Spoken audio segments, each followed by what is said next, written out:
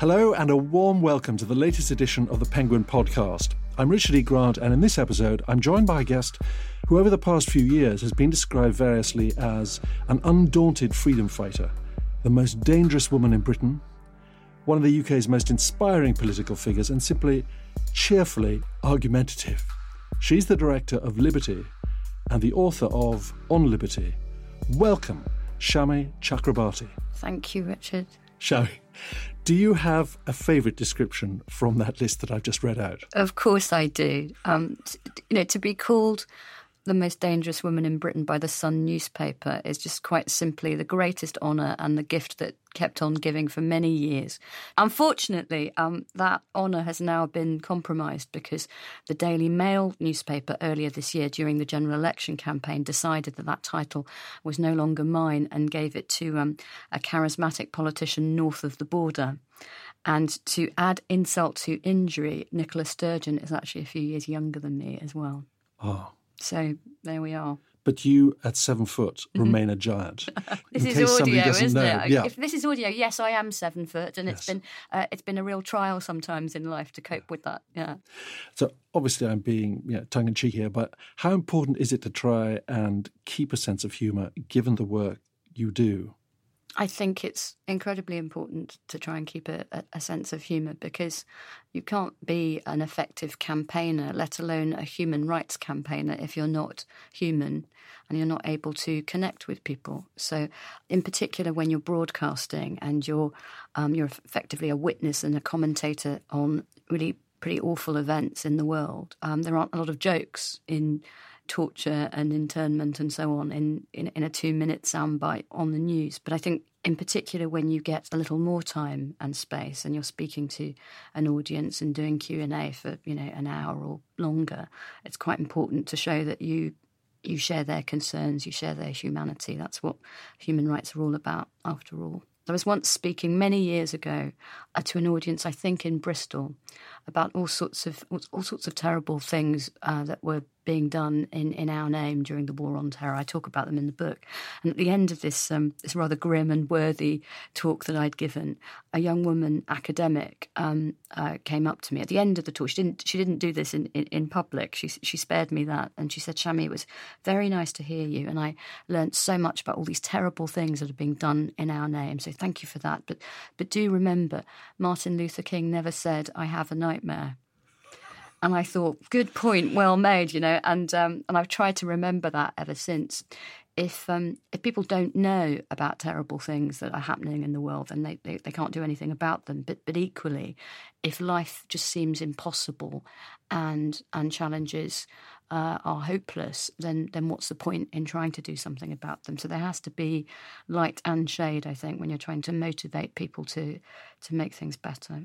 Please, could you shed some light on this? Liberty was set up over 80 years ago. What are the organisation's key principles?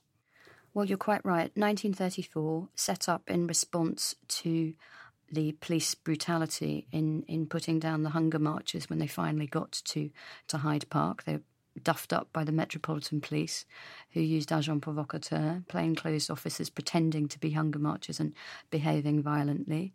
A group of people, many of them writers like H.G. Wells and Vera Brittain and so on, met in the crypt of St Martin in the Fields Church, not far from here, and decided something must be done.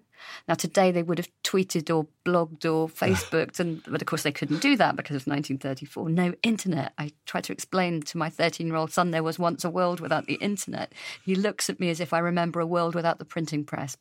But they decided that they would keep watch from then on over the spirit of liberty in our country. And in the subsequent 81 years, we have become a modern human rights organisation. We are here to promote and protect the fundamental rights and freedoms of everyone in this country. Perfect introduction to the first clip from the audiobook which you have read of On Liberty, in which you describe your move from the Home Office to your new location and the rather surprising timing of that. I went from the plush offices of a well-kept government building to the tatty converted shop that was then Liberty's base.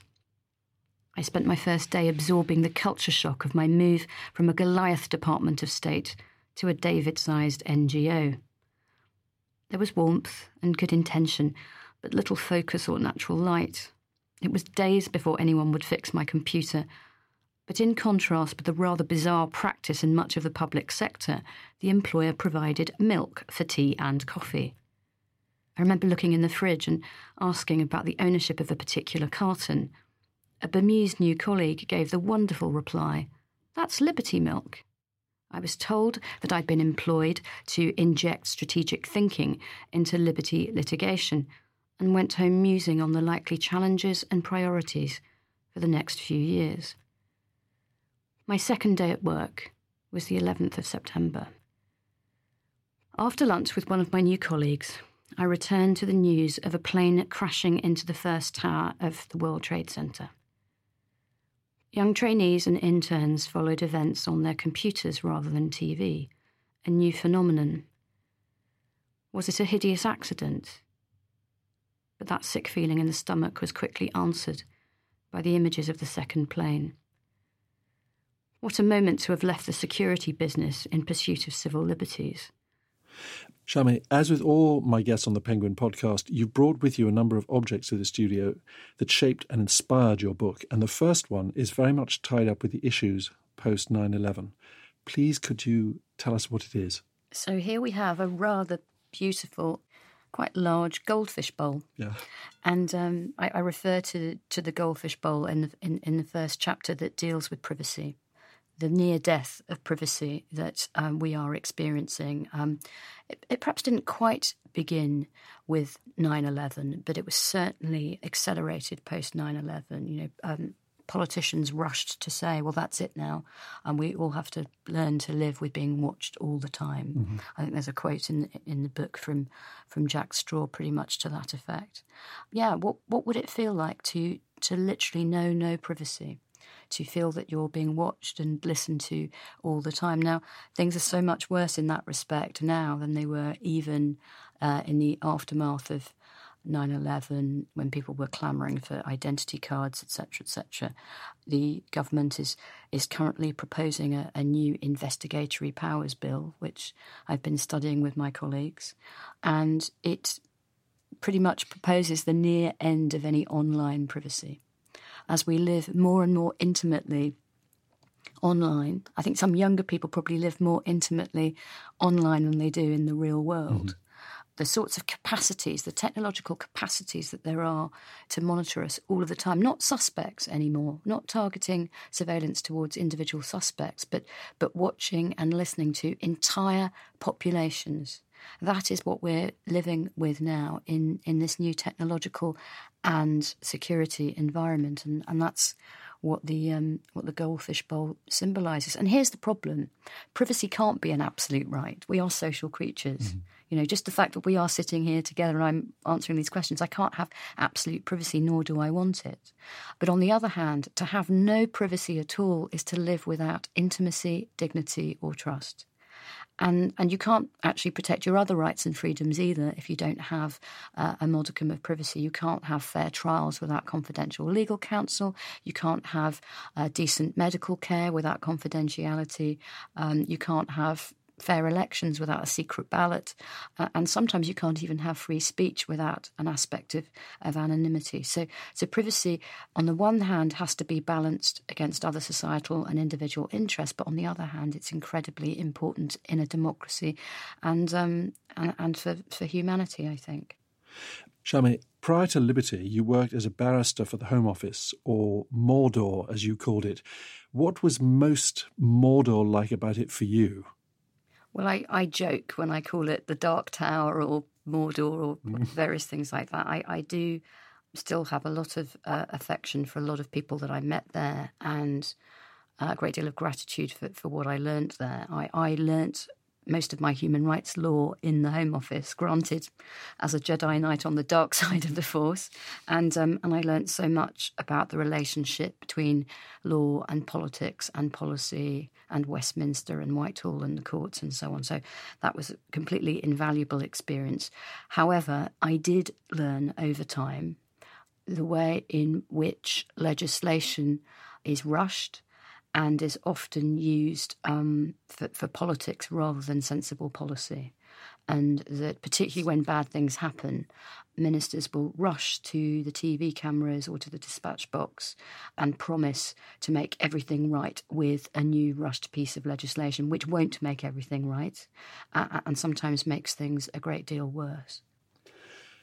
So any key piece of advice or experiences that have helped you as your career has progressed? I think that, goodness me, if I were looking back now and advising the sort of young lawyer that I was in my sort of mid-20s when I worked in the Home Office, I think I would try to inspire greater confidence. I think you can be confident without being arrogant. And I think that I would advise young women in particular to, to put on whatever gown or jacket it is and say, right, this isn't me now. This is an important role that I'm performing and I can and will perform very well. My motto now in my middle years is anyone's equal, no one's superior. That it is possible to take up the appropriate space in any meeting room, in any difficult debate. So I think that's probably the advice I would give to my younger self and to younger people sort of in the law, but probably in any profession. I'd like to play another clip from the audiobook of On Liberty, and it takes us back to your childhood and a discussion about the death penalty with your father when thoughts about your career first appeared. Let's have a listen. My own horror at the death penalty began my personal human rights journey. For this, I have my father to thank. As an 11-year-old girl watching the TV news in my parents' northwest London semi, I remember being transfixed by the seemingly endless updates in the hunt for the Yorkshire Ripper. One evening, especially unnerved by the coverage, I said something about what they should do to this animal or monster or something like that when he was caught. In my dad's first and perhaps last Atticus Finch moment, he asked me to consider that no justice system capable of human design or operation can ever be perfect. What would it feel like, I remember him saying, to be the one wrongly convicted person in 1,000 or million, walking to the gallows or electric chair or lethal injection? What would it feel like when every due process appeal was exhausted, and when even your own family no longer believed you, yet you went to your death knowing that you didn't do that terrible thing for which you were about to be executed? That evening, my father's words captured my imagination and turned my stomach, and it makes the hairs on my neck stand up even today as I write. I duly reconsidered and never looked back. If I went on in adult life to become the bugbear of so many authoritarian men, they only have one of their own number, my dear old dad, to blame. So, Shami Chakrabarti, the tireless campaigner, runner of rings around politicians, the formidable performer in public debate, this is the Shami that many people will have in their minds. But I was struck by a much softer side when reading your book, in particular when talking about your parents. And you were clearly a very close-knit unit. I think we were. And some people have said of the book that, it's not that personal, I suppose, because there isn't lots of, exciting kiss and tell or spilling of beans and state secrets or anything like that. But for me, I put the personal material that I've thought was very formative of me as a human rights activist. And that story is one I've told before, and it is my earliest memory of feeling moved politically. And it was the beginning of my human rights journey. Now, of course, I've told the story many times before, and once some years ago, my father read that story in a Sunday supplement of some kind. And one of the things about having British Asian parents is that they have lots of friends who are newsagents. And so it's like having a sort of personal cutting service, because you're a newsagent, you're standing there looking at the papers and the magazines all day and you see your friends' children. And so somebody had tipped my dad off that I'd told this story to a Sunday supplement. And the next time I saw him, he said, "You've been speaking about me to the newspapers." And I thought, oh no, I've invaded his privacy. He's upset. I didn't ask permission and so on. And I apologised. And he said, no, that's not the problem. He said, the problem is that I have no recollection of that incident whatsoever. And he said that it made him very nervous about all the bad things he must have said. And I have to say that now I rather sympathise with him because, my own son is 13. We know that young people just absorb, incidents, anecdotes, everything like an absolute sponge. And, it's really salutary. You never know what it is that you have said or done to a young person that is going to be memorable, formative, crucial to their lives.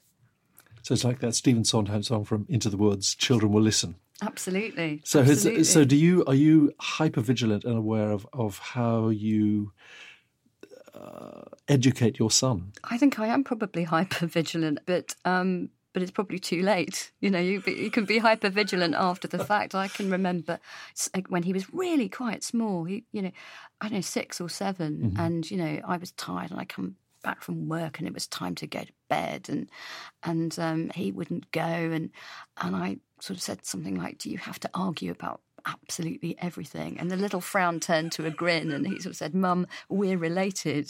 It's in my DNA. And I said, you come here and I'll show you what the police do to children's DNA these days. It's all taken and collected. Were you argumentative with your father? Absolutely. I was right from the get-go, did you can remember? I was the archetypal precocious nightmare. And actually, my son is less precocious because he's actually more knowledgeable. I think he founds his arguments on rather more substance than I did. I was just instinctively argumentative from a very young age. And was your mother argumentative? Nope.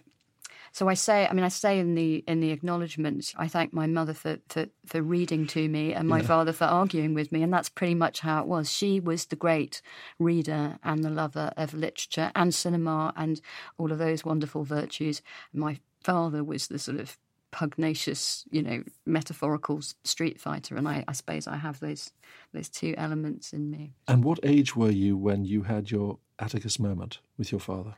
That Atticus, I think I was about 11. 11. The hunt for the Yorkshire Ripper. Yeah, absolutely. I suppose for some people it's younger and for others a bit older. But yeah, that was the moment, that story. Me, piping up in favour of the death penalty. It's terrible, isn't it? That's my dark secret, isn't it? And I wear it like my bleeding liberal heart on my sleeve in my book. Okay. There's one piece of legislation around which your career and this book essentially revolves, which is the Human Rights Act. And your next object is one that is linked with this. Can you show me what it is? This is a very touching, particularly with hindsight, photograph of Anne-Marie Element and her sisters. Mm-hmm. And the book isn't just my story. It's the stories of so many people who are part of our modern human rights journey in this country. And the Human Rights Act is so maligned, but it has been so important to so many vulnerable and grieving people. Anne-Marie served in the Royal Military Police. She came from a military family with a long tradition of that kind of service. She was very proud to serve in the Royal Military Police, and in this photograph she is wearing her uniform flanked by her two sisters.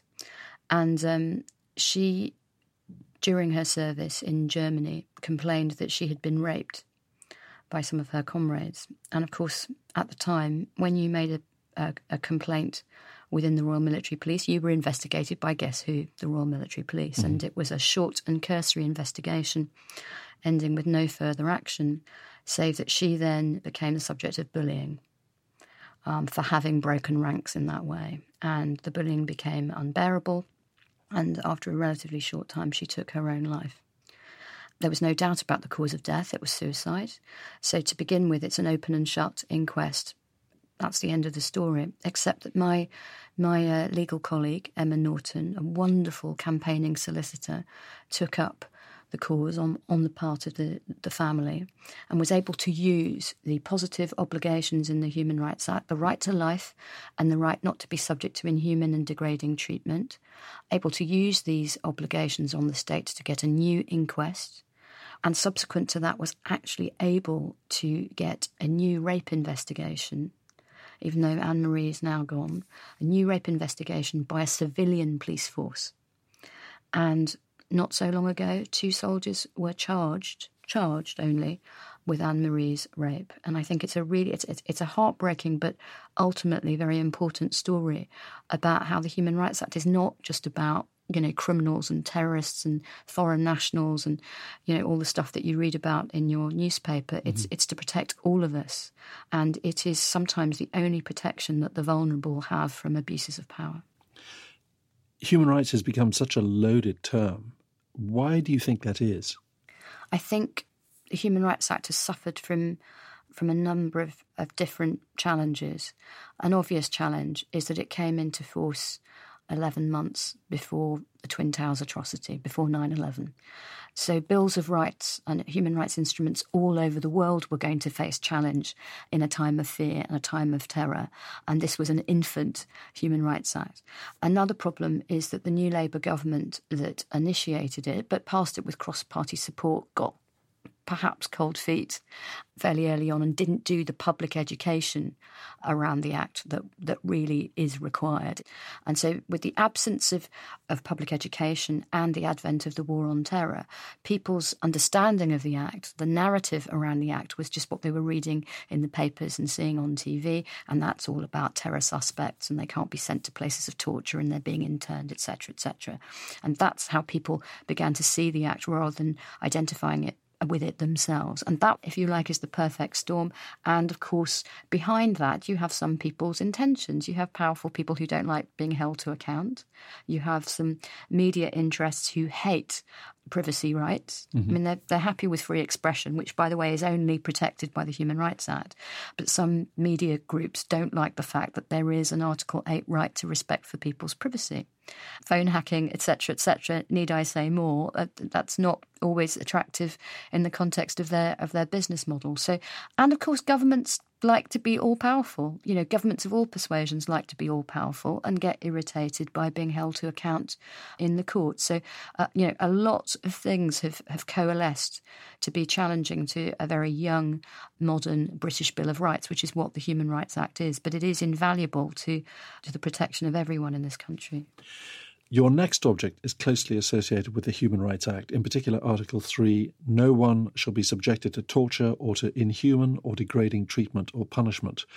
What have you brought with you today? Well, this is, again, it's just highly symbolic. It's a black pillowcase, and I'm using it as a symbol of hooding, which is one of the torture techniques that was banned by Prime Minister Ted Heath many years ago in the 70s in the context of the Troubles in Northern Ireland and prisoners, but somehow crept back into use during the War on Terror. And there is a chapter in the book called No Torture, No Compromise. And, that is the dark heart of the War on Terror, that great democracies, great unbroken democracies like the United States and the UK were prepared to engage in torture in freedom's name. And yes, it's not a happy chapter at all. I was so struck by two quotes from Tony Blair in the same month of December in 2005.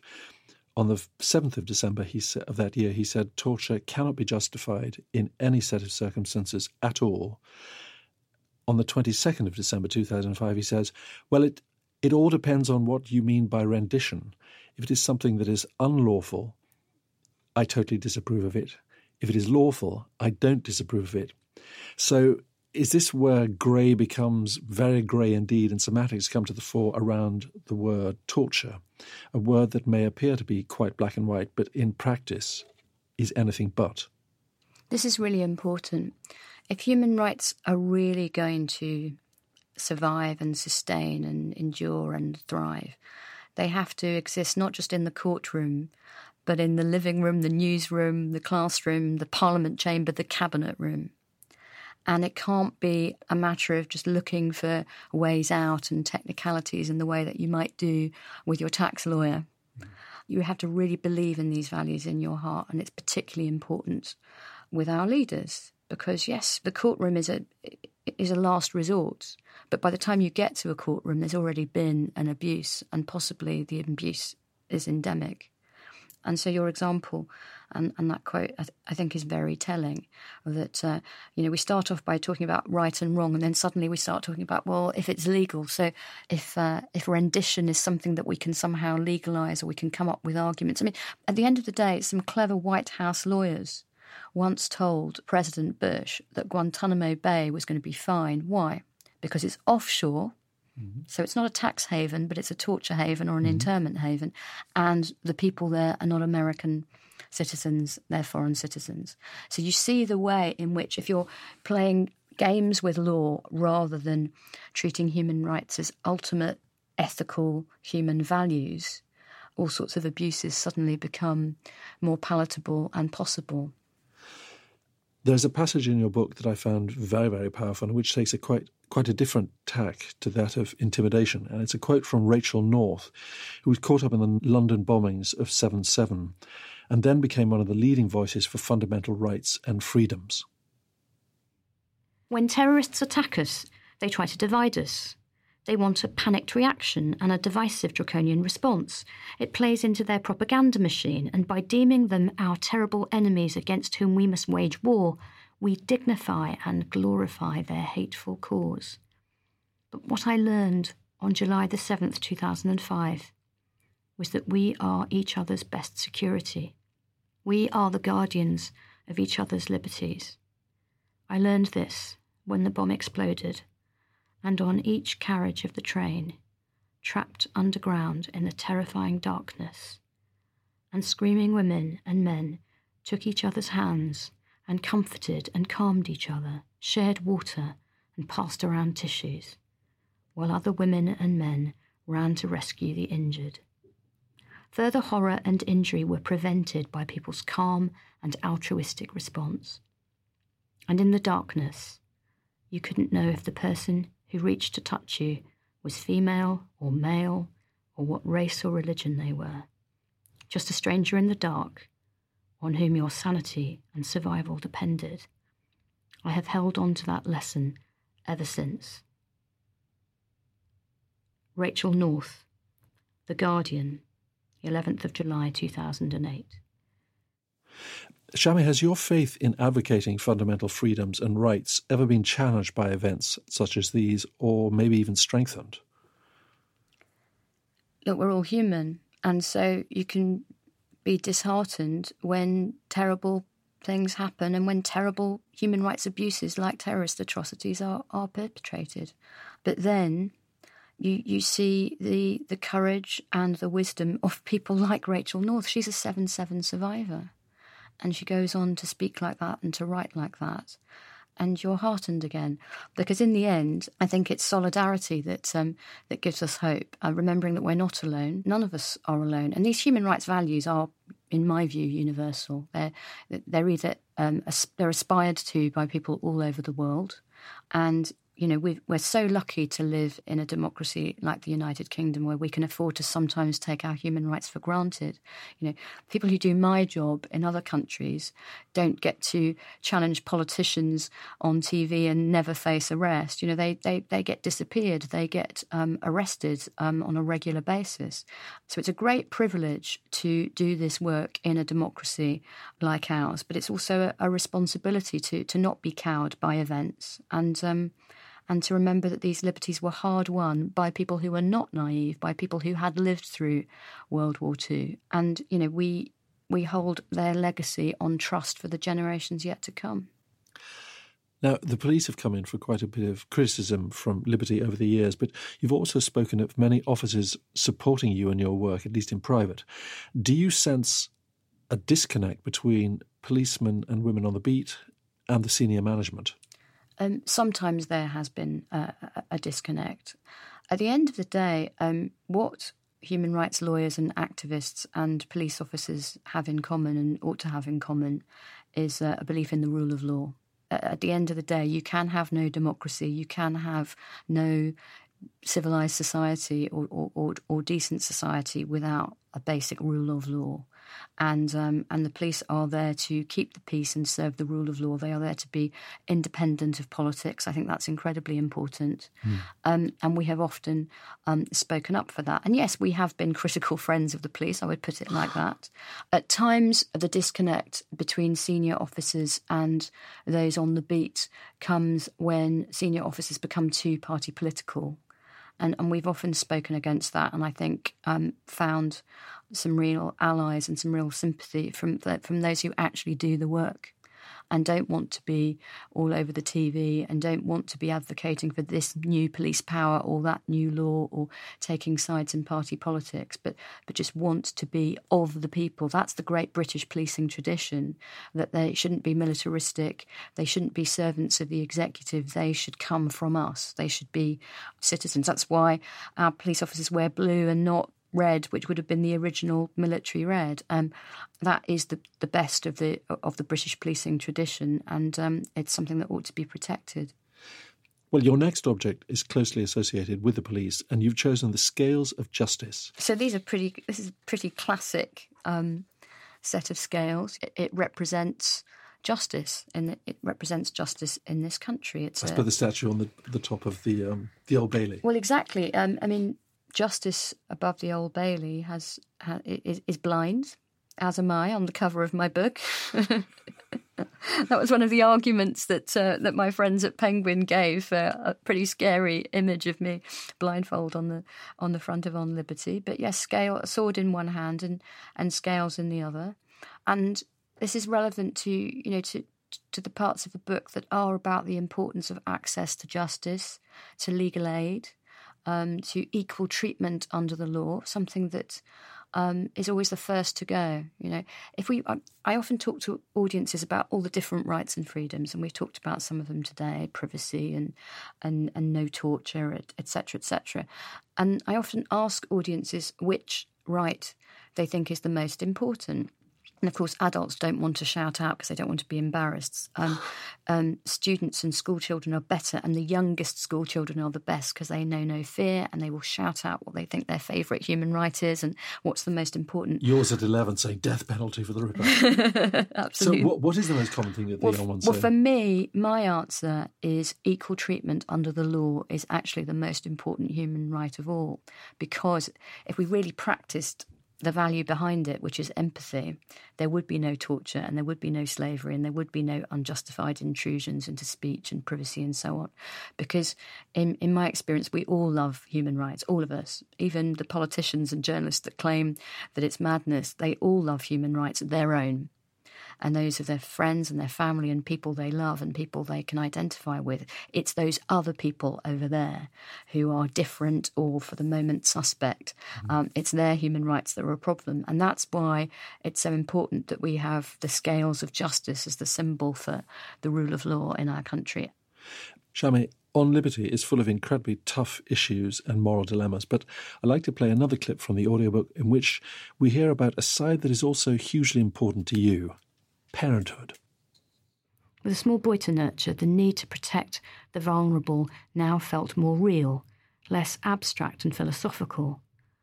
And just as parents and grandparents ought, no doubt, to find a greater interest in the future of the physical environment, constitutional climate change and the erosion of our rights and freedoms became graver concerns for me, with a new stake in the world beyond my lifetime. I also experienced an unexpected feeling of empowerment, perhaps because I'd been so anxious about motherhood.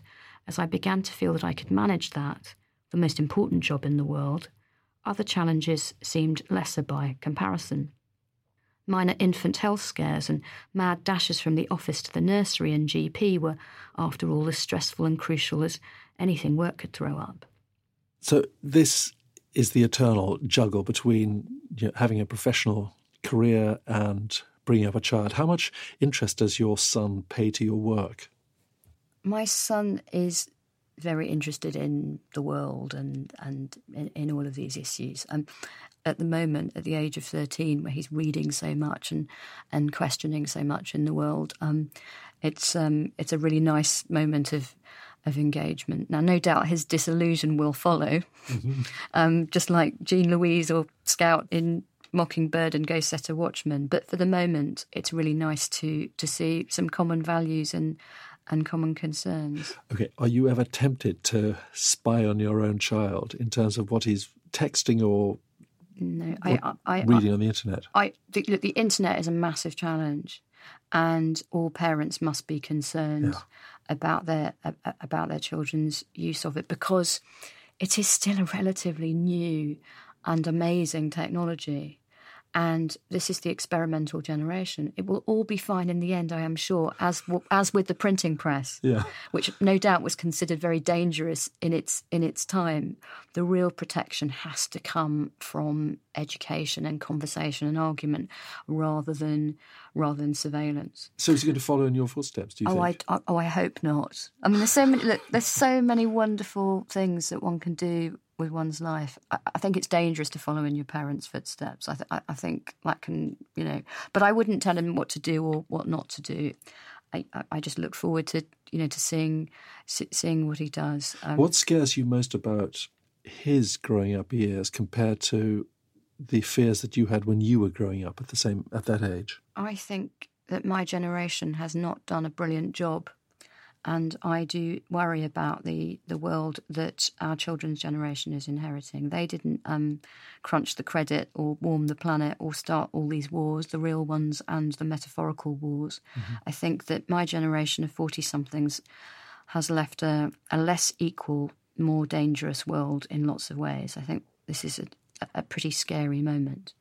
There are lots of grave challenges to the next generation. That said, one of the wonderful things about being a human rights campaigner is having the opportunity to travel around the country and sometimes beyond and listen to and speak to audiences of young people. And that gives me hope that we can equip them, at least, with the ability to make a better fist of things than perhaps our generation has.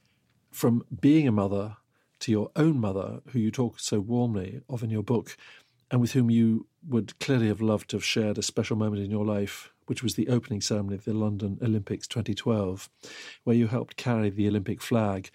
Let's hear a final clip from the audiobook of On Liberty. Danny Boyle's extravaganza was a sight to behold.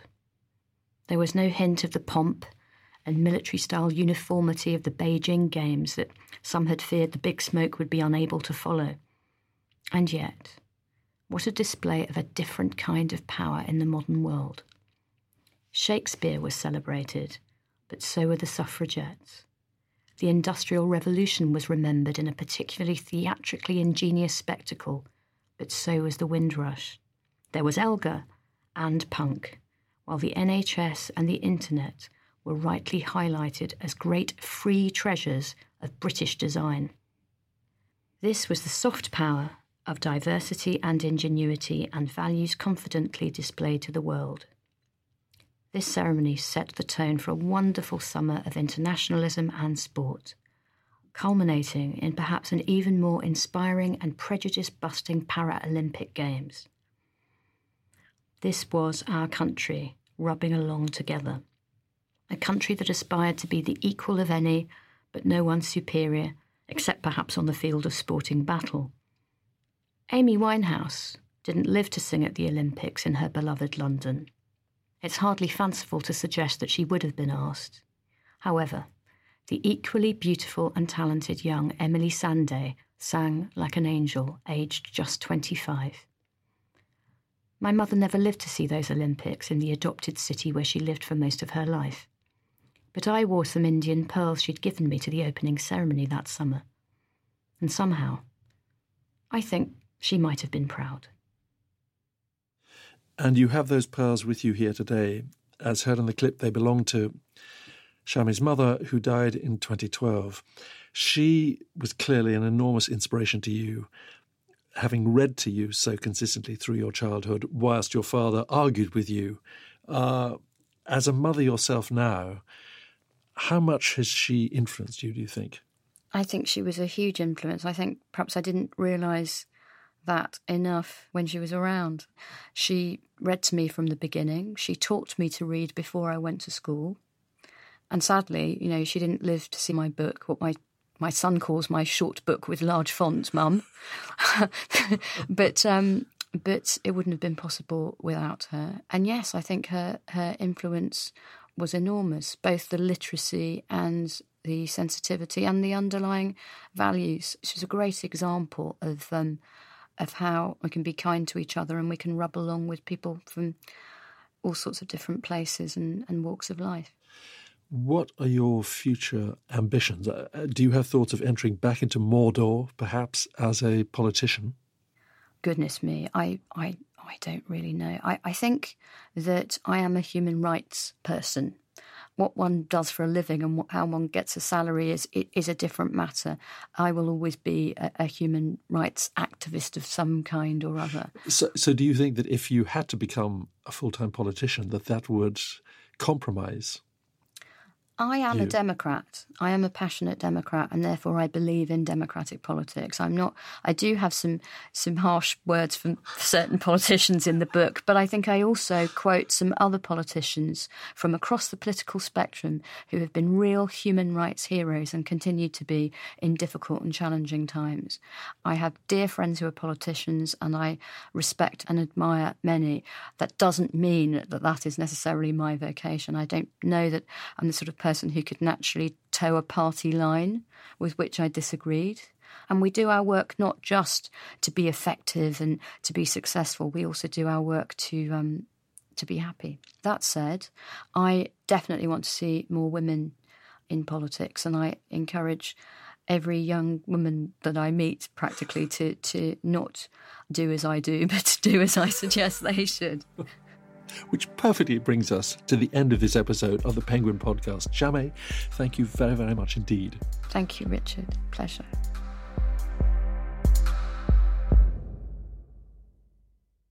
Evicted is the New York Times bestseller from Harvard sociologist Matthew Desmond. A work combining scholarship and reportage, this masterful book transforms our understanding of extreme poverty and economic exploitation in America, while providing fresh ideas for solving a devastating problem.